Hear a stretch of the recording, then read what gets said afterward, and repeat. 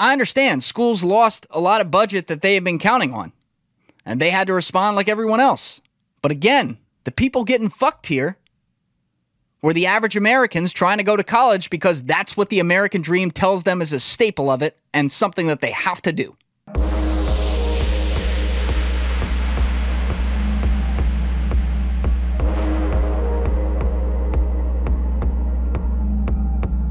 When I was a kid, one of my most common complaints was that I was an only child. There's some benefits to that, but the downsides are what we always pay attention to. And for one thing, I didn't love having all the attention on me, the scrutiny, my parents having only me to worry about. You can imagine, and some of you can understand what that's like. And for another thing, I didn't have a sibling to come home to every day after school. Even one that maybe we drove each other nuts, but there's just that thing where you have that other little human or young human to bounce ideas off of or just even talk to. And so aspects of that kind of sucked to me, but it was what it was, and that's just how I grew up. But my opinion on this matter shifted big time right after college. And the reason was I very quickly realized that without ever having understood it growing up or even going through college, I effectively was born on third base or even halfway down to home plate. And the reason why is because I did not carry any college debt. When I was 0 years old, maybe a week or two old, whatever it was, my parents opened up an account and they slowly and carefully funded it for 18, 19, 20 years. What was still being funded while I was going into college. And they didn't have any other kids to worry about. It was just me. So they could afford it. And they gave me one of the greatest gifts ever, which is to graduate from college, not only with a degree and a good education, but debt fucking free. And I realized just how big a deal this was when I saw so many of my friends around me without that advantage. So many friends who were graduating and to this day literally have to make life decisions, including career choices, based on the balance of their debt. And so I started to get real curious about this too. And I started my career in finance. Now, I generally worked with people who were from a lot of means. I guess the buzzword that we used in the industry was ultra high net worth individuals. But I certainly had some situations, whether it was doing a favor for somebody or even a few clients, where they weren't from as much money. And so there were more quote-unquote real-world decisions, everyday American-type decisions to take into account financially. And a couple years ago, I encountered a situation that frankly became far too common of a story. And it really raised the alarm bells on this whole student debt crisis for me. I was referred to an older guy through a mutual friend just to talk with him. The guy was not particularly wealthy, but he wasn't poor. So the old man calls me up and he explains to me that his 17-year-old grandson is about to apply to college, but he's got a big problem.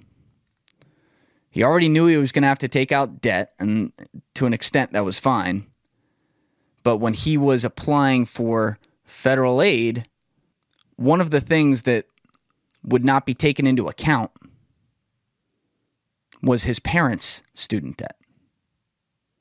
And the old man proceeded to tell me that his daughter, who was 45, had gone back to graduate school 5-6 years before and had over 6 figures of debt.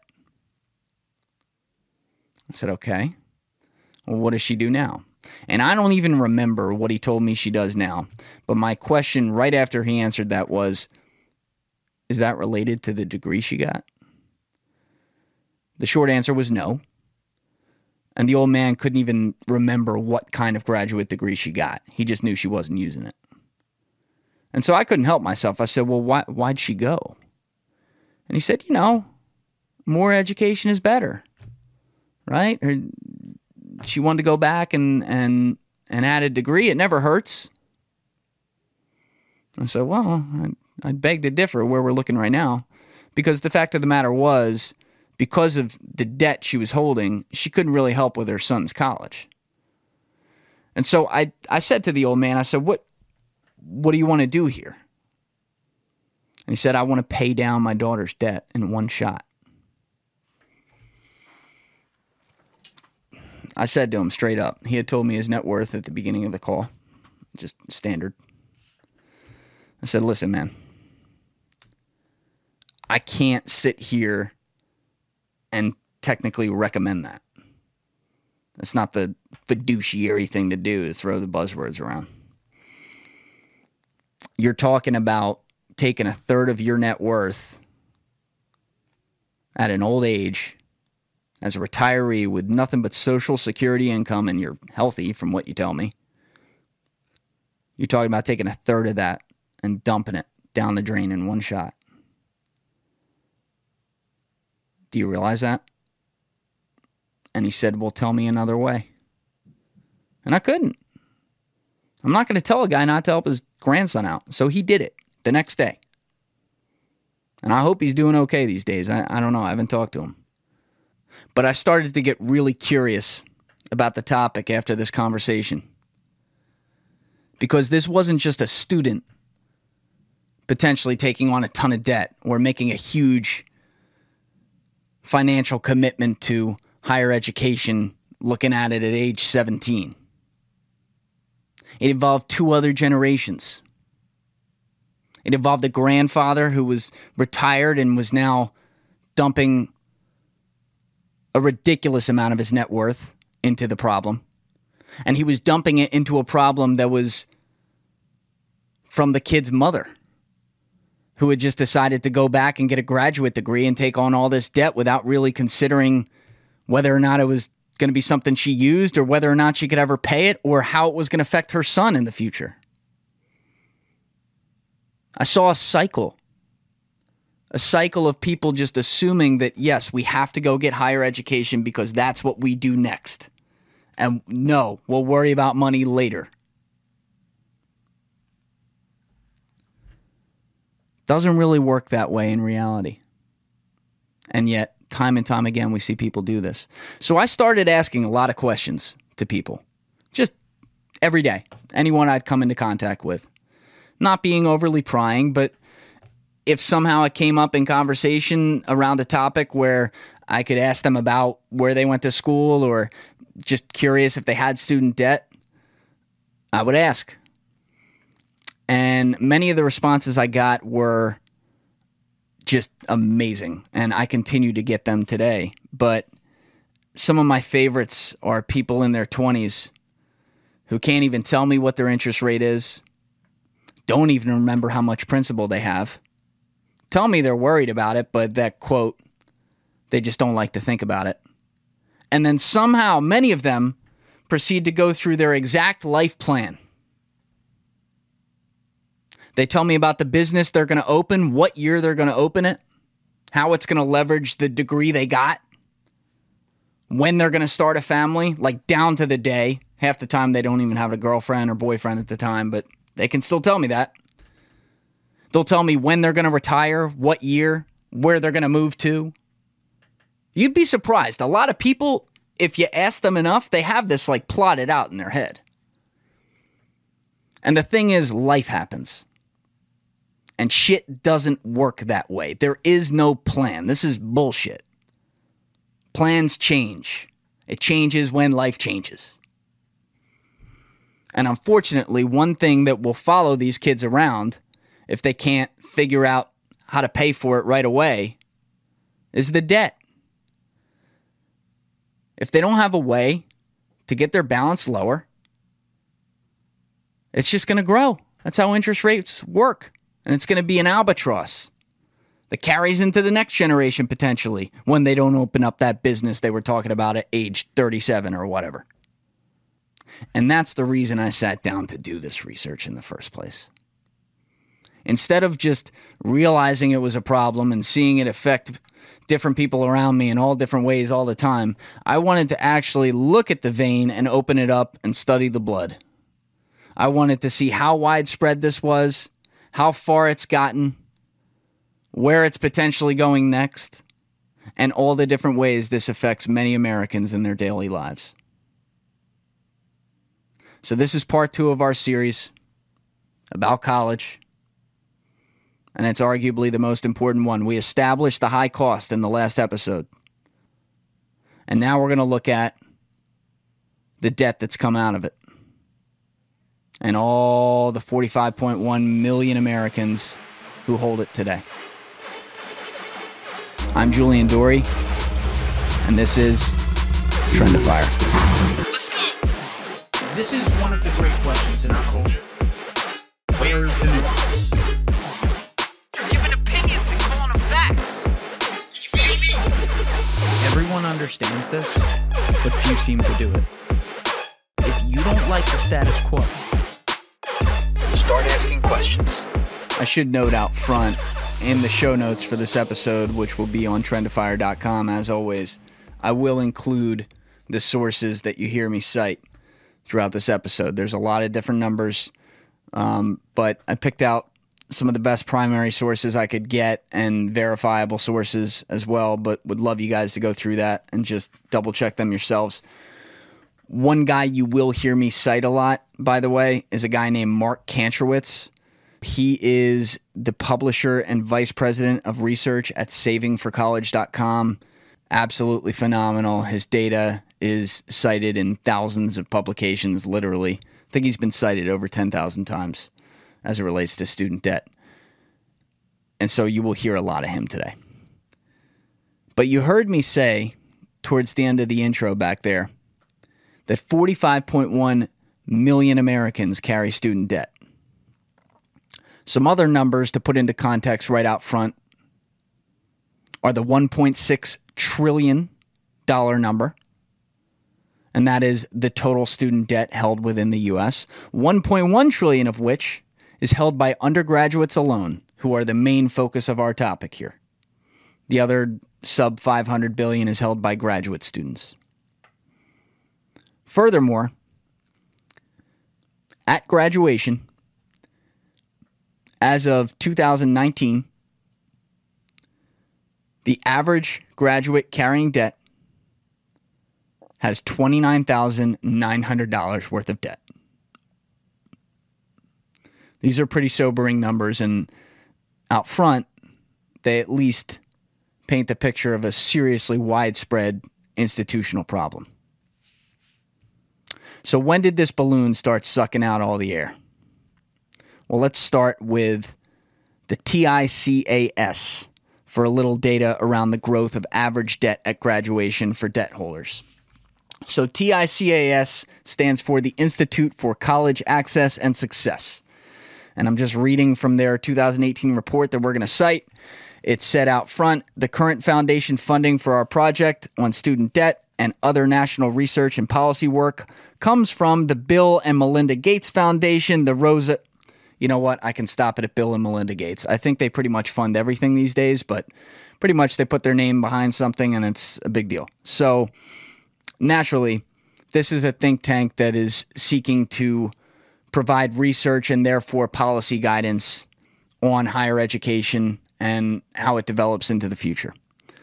So the first chart that we're going to use is from them, and it measures from 1996 to 2016 the average debt that the average debt holder held at graduation from college. And it measures it in real dollars. So we talked about this in the last episode, but real dollars mean you take 1 year's dollar value and you relate it on an inflation-adjusted basis to every number on the chart. So in this case, I believe they used 2018 dollars. And what we find is that in 1996, the average debt holder at graduation had $12,750 of debt. By 2016, this number was at $29,650. And I told you right out front, the number today by 2019 stands at $29,900. So luckily it hasn't gone up too much over the last few years, but that's a big number. We also covered in the last episode how when the Great Recession happened, costs for colleges went up. And if you recall, I told you it's because states cut their funding to a lot of colleges, or at least severely decreased it. And the way colleges made up for this is they jacked up the tuition costs, not necessarily the other expenses like room and board and all that, though they may have done that too. But the TCAS, this organization, cites in their 2018 report, I don't have this number in front of me, so check it. Let me hit the photographic memory, see if I can remember it. But I think it's like page 7 or 8 in one of the paragraphs, they mentioned that schools raised, or state schools, I think, raised their average tuition cost from 36% of the cost budget up to, I think it was around 47% of the cost budget in the 4 years after the Great Recession. So go double check that one because I do not have that exact number in front of me, but it was in that neighborhood. I mean, when you think about it, this was schools pretty much looking at regular Joe, 17-year-old Joe, who was applying to come to their school and saying, "Oh, hey, Joe, congratulations, man. Nice job in high school. Great grades. Good job on the SAT. Way to get the community service on there and play 3 different sports where you never got off the bench, but you can show you're well-rounded. And just to congratulate you, Joe, by the way, you're going to pay an extra $6,000 a year now just for the right to come here." That's what it amounts to. So I understand schools lost a lot of budget that they had been counting on, and they had to respond like everyone else. But again, the people getting fucked here were the average Americans trying to go to college because that's what the American dream tells them is a staple of it and something that they have to do.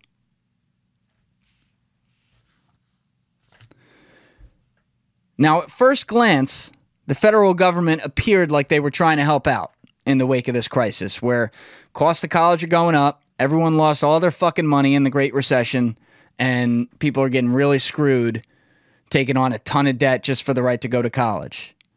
So the government came in, and mathematically, they essentially added money to the pie by increasing the amount of federal aid they gave. However, when you look deeper at those numbers, what they did is they actually ended up decreasing their subsidized loans and increasing their non-subsidized loans. And you say, what the fuck is a subsidized loan? A subsidized loan means that while you're in college, the government will pay your interest, or I guess not charge you interest is the way to put it. A non-subsidized loan, on the other hand, is where the minute you sign the loan at age 17 or 18, whatever, the interest begins and the clock starts ticking. And it's not like you're making a lot of money in college, even if you're hustling at a side job. You got living expenses and all these things too. So to review, debt has increased significantly since the 80s and 90s. It only got worse after the Great Recession because schools had to make up for the loss of state funding. Many schools did. And now it's falling on the average American who's stuck with a continually growing bill. And it turns out, though, that it's not just the kids who get stuck with it. And you shouldn't be surprised about this from the intro I gave you and that little tidbit story I had. The parents are starting to feel the blow more and more and more as well. So let's dig into those numbers. For this, we go to Mark Kantrowitz. And in an article that I, again, will cite in the show notes, he says, quote, "Over the last decade, average debt at graduation has increased by 21% for bachelor's degree recipients, by 39% for associate's degree recipients, by 50% for certificate recipients and by 53% for parents. Furthermore, he gives data over the past 2 decades, and that number for parents, they're also in last place. It's 193% on the increase. He also reports that 14% of the parents of all bachelor's degree students who borrowed are now carrying debt. That sounds like a small number, but again, there's 45.1 million student debt holders. 14% of them have parents holding debt. Furthermore, the average debt that these parents hold is also higher than the student debt. I told you the student debt now, the average of graduation is basically like $1 below 30 grand. The parents' average debt is $37,200. For a little perspective, on a non-inflation adjusted basis, so this is not real dollar values, this is literally what it was, but in 2000, 2001, the average parent bill was $14,700. So even when you build in inflation there, it's increased tremendously. Now, we'll dig into it a little bit later on this point, but there's an article in Forbes that mentioned that the 60 to 69-year-old age demographic has seen the most alarming growth on a percentage basis in the amount of student debt that they are responsible for over the last 5 years. And that period started from 2013 and ended in 2018, I believe. But we'll talk about that more soon. Now we have at least some idea of how quickly and how far this has grown, and also the fact that it's growing beyond just the students themselves, and that in the middle of all of it, colleges haven't exactly helped matters. But let's put some hard math to build on those big numbers I gave at the beginning of the episode. Let's put some hard math behind them and see exactly what the full story is here behind the debt, who holds it, and how bad it is. To begin, as we said, the average graduate who is holding student debt graduates with $29,900 worth of student debt, and that is from Mark Kantrowitz, that number. When we look at the percentage of students that are borrowing, though, that number stands at 69%. For a little context, in the 1992-1993 school year, that number was only 49%. So not only did we already mention that the student debt, the average student debt, is increasing tremendously, but also the average amount of the population of students who has to carry student debt in the first place has skyrocketed. And when you extrapolate this between 4 and 5 year degree holders, because there's a lot of 5-year degree holders, it gets worse. Naturally, it's an extra year of school. Instead of 69% of graduates holding debt, 81.5% of graduates with 5-year degrees hold debt, and it's higher. Their average debt is more like $32,000. And when people also want to separate out, by the way, like private schools versus public schools, we already covered in the last episode, costs are nuts at public schools in a lot of ways as well. But yeah, more than half of people who attend public schools are graduating with debt and tie into this number of $29,900. Now, we also mentioned out front that there's $1.6 trillion worth of total student debt, 1.1 of which, as you remember, is undergraduate debt. When you look at some of the data across the board, and the data I'm citing again is from Kantrowitz, beginning in 2003, at the beginning of 2003, I should say, this total number on a regular dollar basis, not a real dollar basis, the actual amount in 2003 was around $200 billion. So over a 16 or 17 year period, we have seen that number increase times 8. Kantrowitz estimates that based on the current trends in college costs and what we've seen over the last decade in particularly, that this number of $1.6 trillion that we currently have will reach $2 trillion by 2023, which almost seems conservative. And the $3 trillion number will come by 37-38 that school year. So yeah, when you want to put a real math number on just how bad the growth has been so far, we're basically increasing the student debt by $2,300 a second right now. Now, how about how student debt stacks up against other forms of debt? I mean, at 45.1 million strong, that's basically 13-14% of the U.S. population carrying student debt, and it's only going to keep going up. But with the number at 1.6 trillion, the only subject matter of debt that outweighs it on a consumer basis is mortgage debt, which, in fairness, way outweighs it at about 9 trillion. I think that number is as of 2019. But let's look at other forms of debt that many Americans have, like auto debt. Where's that number stand? Stands at 1.2 trillion. Student debt is now 33% larger than that, at 1.6. Credit card debt, something that seems like everyone kind of has it at some point or another. That number is only at about 800 billion, give or take. It's about half the number of student debt. And here's the thing, too. Credit card debt aside, when you're looking at student debt in comparison to something like a mortgage or a car, it's not really a utility at all. In fact, when you're paying it and when people are carrying it, it's after they've already used it. They already got the education. They got the piece of paper on the wall. Now they got to go about life and have all these responsibilities and be an adult and grow into their careers and take on other financial burdens. But they have this old debt that they got to pay off as well, and they're not getting anything from it.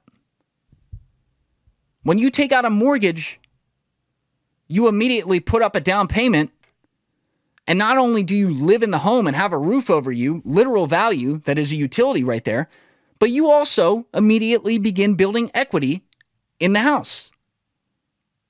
When you buy a car, now I'm not going to sit here and make the car equity argument. We all know what's the quote? If it drives, floats, or fucks, lease it, don't buy it. Anyway, either way, we know that when we buy a car, we're using it. We get value from it every day. It gets us from point A to point B. That's it. So at least when we're paying down a bill, and depends how big it is on what kind of car you got, it's something that's in our driveway or parked outside, and it's going to get us to the office tomorrow, or it's going to get us to the grocery store. It moves us around. It is a pure utility. The student debt is something that was already done. It cannot be returned, and it no longer has a utility value unless you went to like Harvard. Because the truth is, after you get the first job, again, my opinion, I stated this last episode, but it just doesn't really matter. And here's the other thing. As the debt goes up, it's taking longer and longer for people to pay it off. In 2018, the number stood at about 15.5 years average amount of payoff from receiving the loan. Like that is the average amount of time it took a debt holder to pay off their debt. That's a long time. 5 years before, it was 14 and a half years. So that number is even still creeping up. And what's worse is when you actually start digging into the data of the debt and seeing where along the curve people fall. I mean, it's one thing to sit here and say, like, the average debt holder at graduation with a bachelor's degree has around $30,000 worth of debt. Okay. But we know what average numbers can do.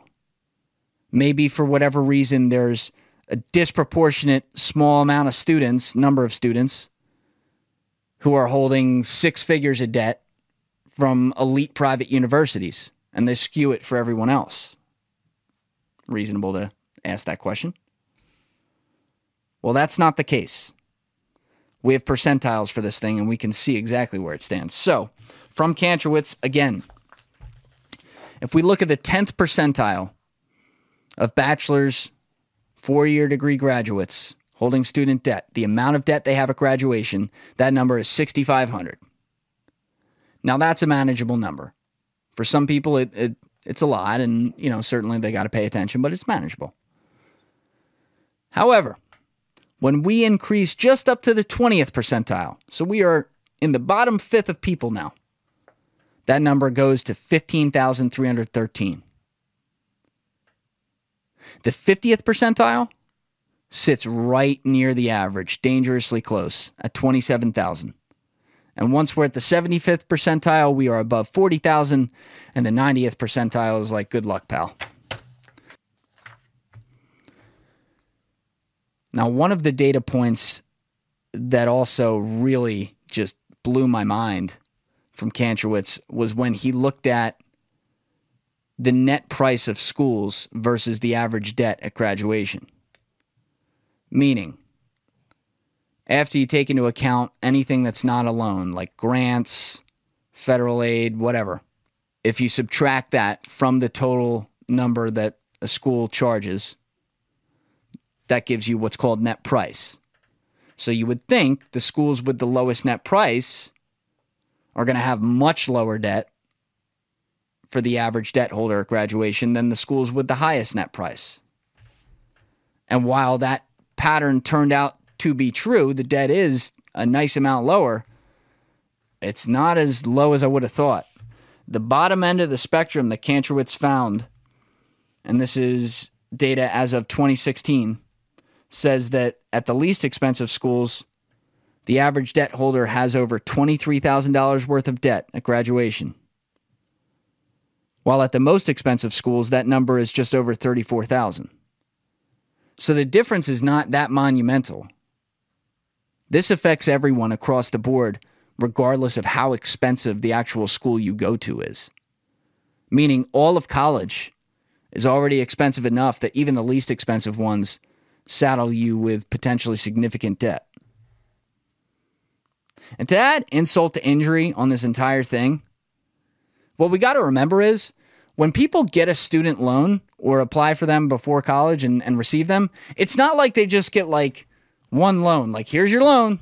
There's 4 years. Here's your rate. Pay it down. That's not how it works. First of all, they may get it from multiple sources. And secondly, it's done usually on like a semester basis because, the price of college technically changes year over year. So just the sheer number of loans that they have at the end of this thing, the average student is carrying like at least 8 when they graduate. I can't keep track of 8 phone calls, let alone 8 different loans with maybe they have different interest rates. They definitely have different principal amounts. They have different start dates, different potential end dates. It's crazy. Like they don't even make it organized for these kids. And on top of all these trends, like this covers where we stand. Like we just gave a pretty full picture of how widespread this is, and we'll add some numbers to that as we continue to go on here. But there's also some bad trends that are forming out of this massive growth. First thing we should point out is that private loans are starting to have a comeback. Now, private loans are loans that are not given by the government. Obviously, they're private. They're given by a third-party company. They generally have not nearly as good of terms, including way higher interest rates. They're not advantageous. You don't want to have to take those out. Now, they fell tremendously when the government came in with their non-subsidized loans, mostly post-Great Recession, but at least came in with federally controllable on an interest rate basis loans. Over the last 5 years, though, without bogging down into the numbers here, it's very clear that the amount of students taking out private loans is creeping back up. Secondly, and I started to mention this earlier, but now we're really going to put numbers on it across the board. The age brackets are starting to be wider and wider as far as who's affected by the student debt crisis. So when we break out, as of 2019, the full debt burden in this country, below the age of 24, there are 8.2 million borrowers at about $121 billion worth. Once we get to the 25 to 34 bracket, those numbers go up to 15 million borrowers and $501.5 billion. The 35 to 49 bracket is the largest at $575 billion total, with 14.1 million borrowers. 50 to 61, though, now we're getting up there. This is important because now we're looking at the parents. There's a lot of parents in this group who are just sending their kids to college now or sent them in the last 10 years. That number is at $241 billion total with 6 million borrowers. And most alarmingly, above the age of 62, which you can bet your ass is pretty much all parents of students who went to school, the number sits at 2.1 million borrowers with $75.9 billion in debt. Now, how the fuck are you supposed to retire when you're carrying around crazy debt and you can't even fund your own retirement in your own life in the first place? Finally, one of the things that increased in the wake of the Great Recession were Pell Grants, which are income-based needs grants for colleges given out by the government. And it's great. I won't get into the numbers, but they've increased it tremendously. I do have that data. I'll probably have that link in the show notes as well. But it hasn't had the intended effect. That's the problem. Because 84% of all students who receive Pell Grants are carrying debt at graduation. So the Pell Grants aren't covering nearly enough. They still have to carry debt. And the worst part is, that number might not be bad if the debt's kind of low, but the worst part is a Pell Grant recipient's debt, on average, is significantly larger. The average Pell Grant recipient has over $31,000 worth of debt at graduation. Someone who didn't receive a grant who carries debt has an average of around $26,700. That data, again, according to Kantrowitz. So the government's even doing more than they have in the past to help with straight up, not debt, but like aid. And the aid's not even keeping up with the costs.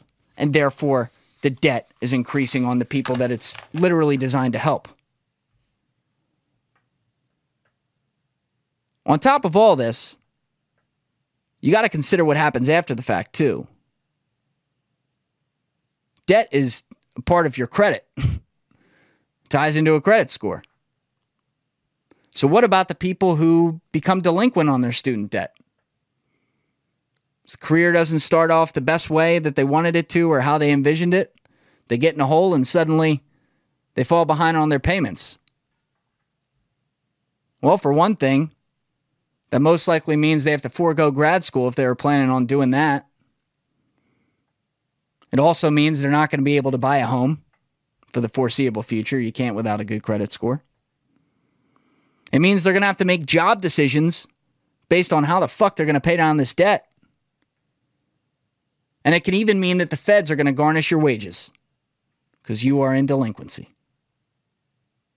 And beyond that, it's not even just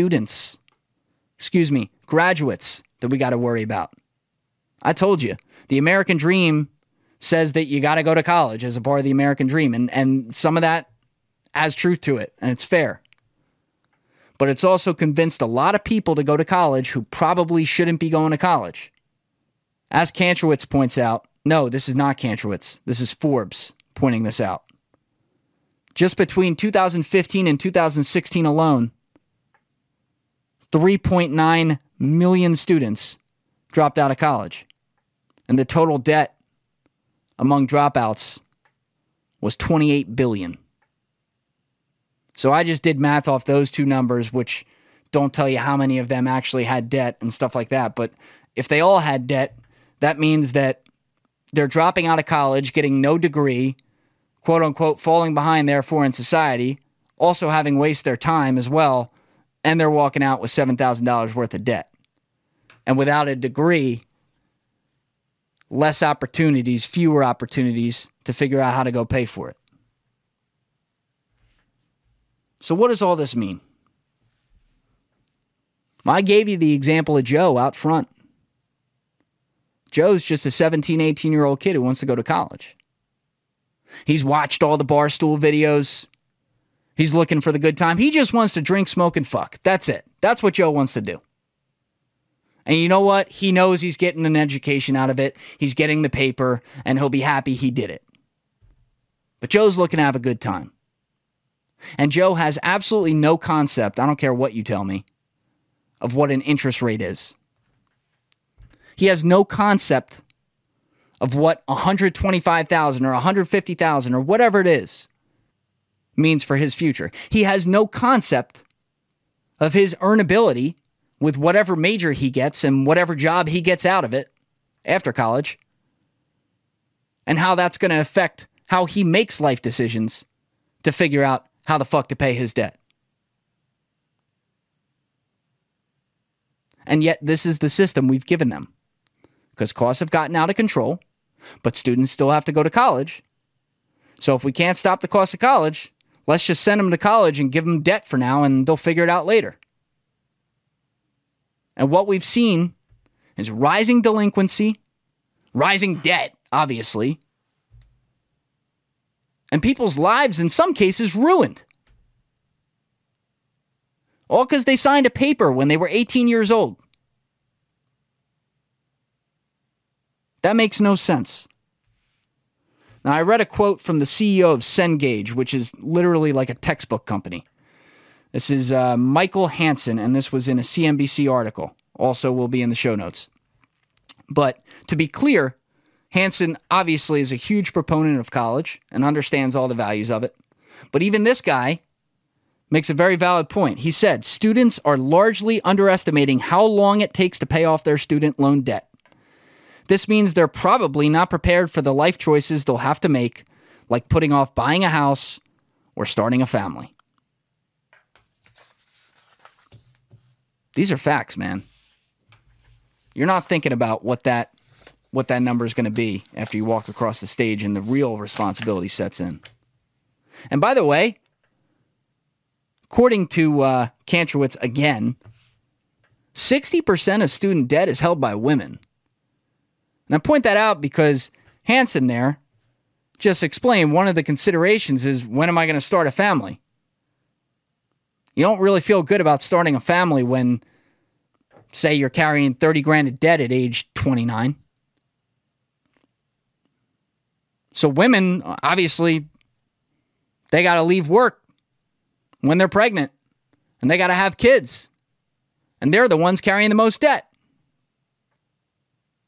This is having downstream effects on our ability as a country to continue to procreate. And I understand that's a little bit of a stretch, but that's a basic human experience of life that most people go through. Having kids, you continue the lineage. And now, a part of that decision-making process as to at least when it's going to happen, or how long you have to wait, is being held off by student debt conversations. And the very mothers who are going to have these kids, physically, are actually carrying the majority of the debt. So yeah, that's where we're at. 2 parts down, 2 takeaways are clear. Cost is through the roof and the debt's ridiculous. We knew those takeaways. You could have read the tweets, read the memes, whatever. You knew those takeaways. But now you have context to them. You know the numbers. You understand how far-reaching it is.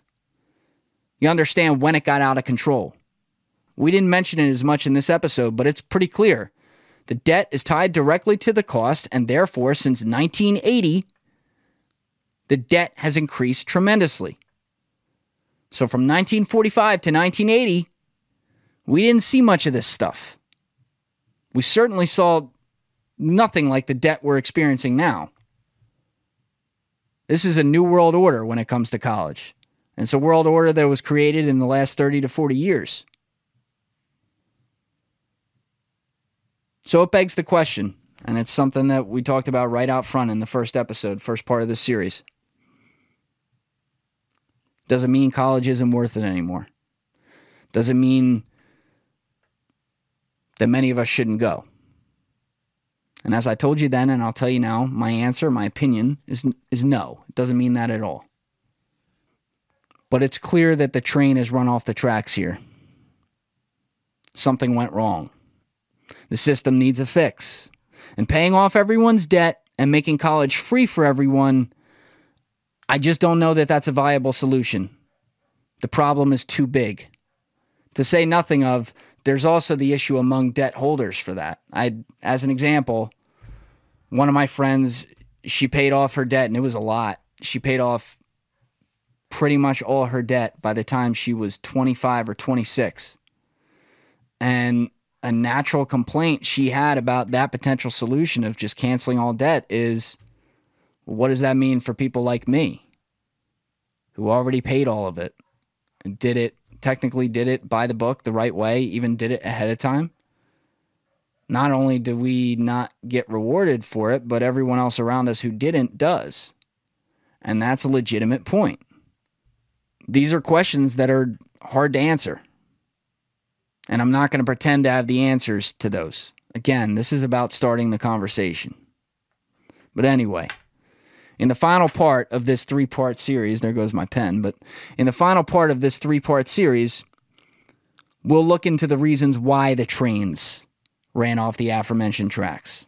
We'll examine the forces that I think caused it, my theories, and we're going to open up the conversation for your diagnoses too. I'm curious to hear if people just think I'm out of my mind, or if I actually provide some clarity for them, or if they have different ideas. I want to talk about all that.